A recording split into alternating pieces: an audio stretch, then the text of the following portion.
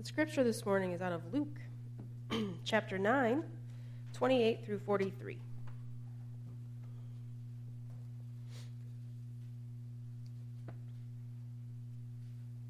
Now about 8 days after these sayings, Jesus took with him Peter and John and James and went up on the mountain to pray. And while he was praying, the appearance of his face changed, and his clothes became dazzling white.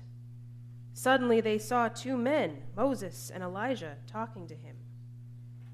They appeared in glory and were speaking of his departure, which he was about to accomplish at Jerusalem.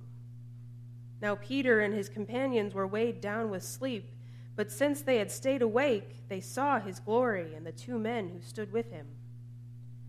Just as they were leaving him, Peter said to Jesus, "Master, it is good for us to be here. Let us make 3 dwellings, one for you, one for Moses, and one for Elijah," not knowing what he said. While he was saying this, a cloud came and overshadowed them, and they were terrified as they entered the cloud. Then from the cloud came a voice that said, "This is my son, my chosen. Listen to him." When the voice had spoken, Jesus was found alone. And they kept silent, and in those days told to no one any of the things they had seen. On the next day, when they came down from the mountain, a great crowd met him. Just then a man from the crowd shouted, "Teacher, I beg you to look at my son. He is my only child." Suddenly a spirit seizes him, and all at once he shrieks. It convulses him until he foams at the mouth. It mauls him and will scarcely leave him. I begged your disciples to cast it out, but they could not. Jesus answered, "You faithless and perverse generation, how much longer must I be with you and bear with you? Bring your son here." While he was coming, the demon dashed him to the ground in convulsions, but Jesus rebuked the unclean spirit, healed the boy, and gave him back to his father. And all were astounded at the greatness of God. The word of God for the people of God. Thanks be to God.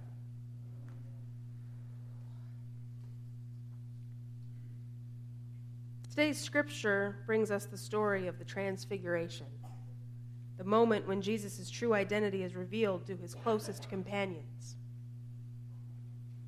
For most of chapter 9, Jesus had been trying to get his disciples to truly understand who he is.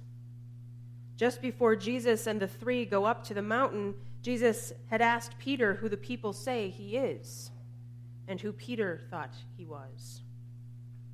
For some time now, Jesus had been trying to get his disciples to understand that he was not going to be around forever.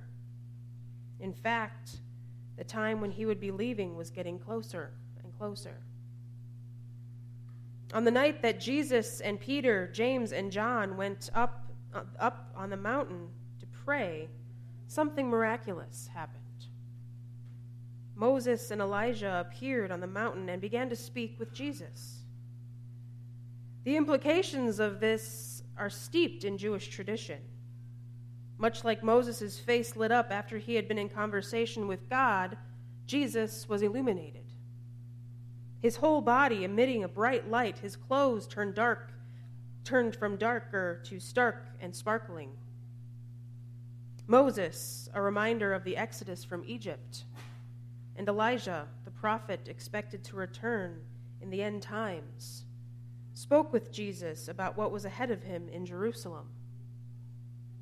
Jesus, standing with Moses and Elijah, ties the promise of Hebrew scriptures to their current culture.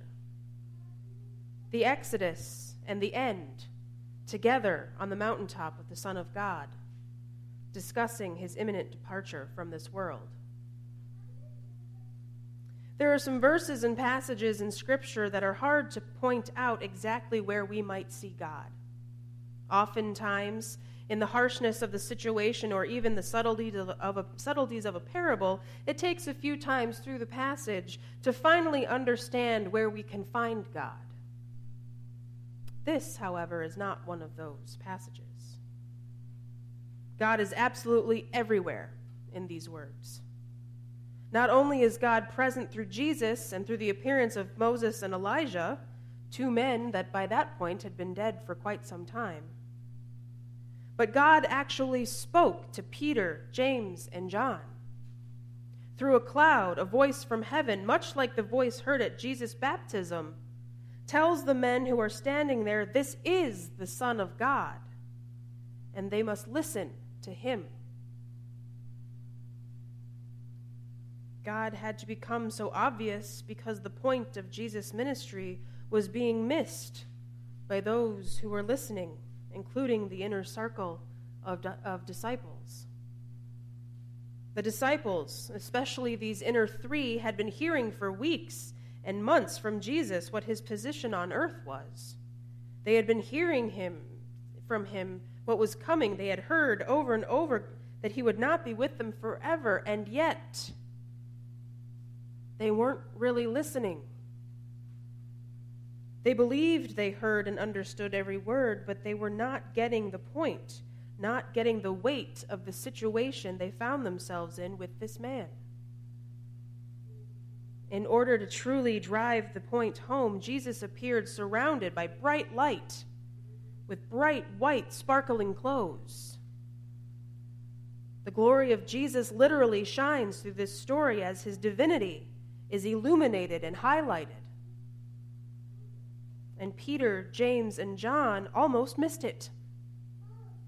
They were missing the message of Jesus' proclamation of his suffering, death, and resurrection, just as they almost missed this miraculous show on the mountain because they were sleepy.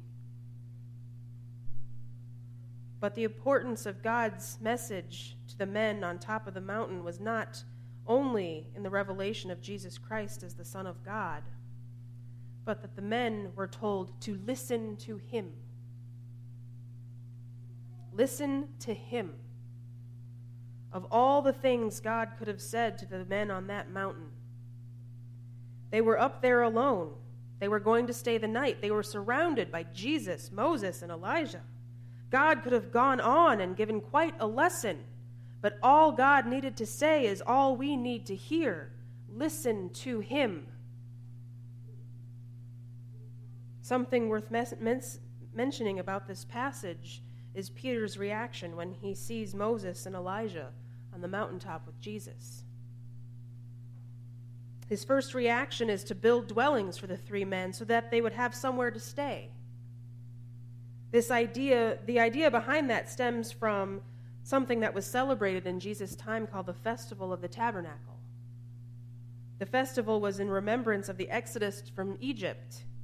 As the Jews were in the desert, every so often they would stop, and a tabernacle would be built around the ark that they believed housed God. Peter wanted to make a holy place on the mountain, a place to hold some permanence for the 3 holy men. Peter wanted to hold on to the tradition of the past, to keep Jesus, Moses, and Elijah where they were.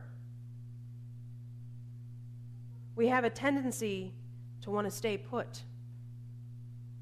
Our first reaction to a lot of things is not to move and not to allow change. Like Peter, we want to keep what we know and love in a dwelling place so that it can never move.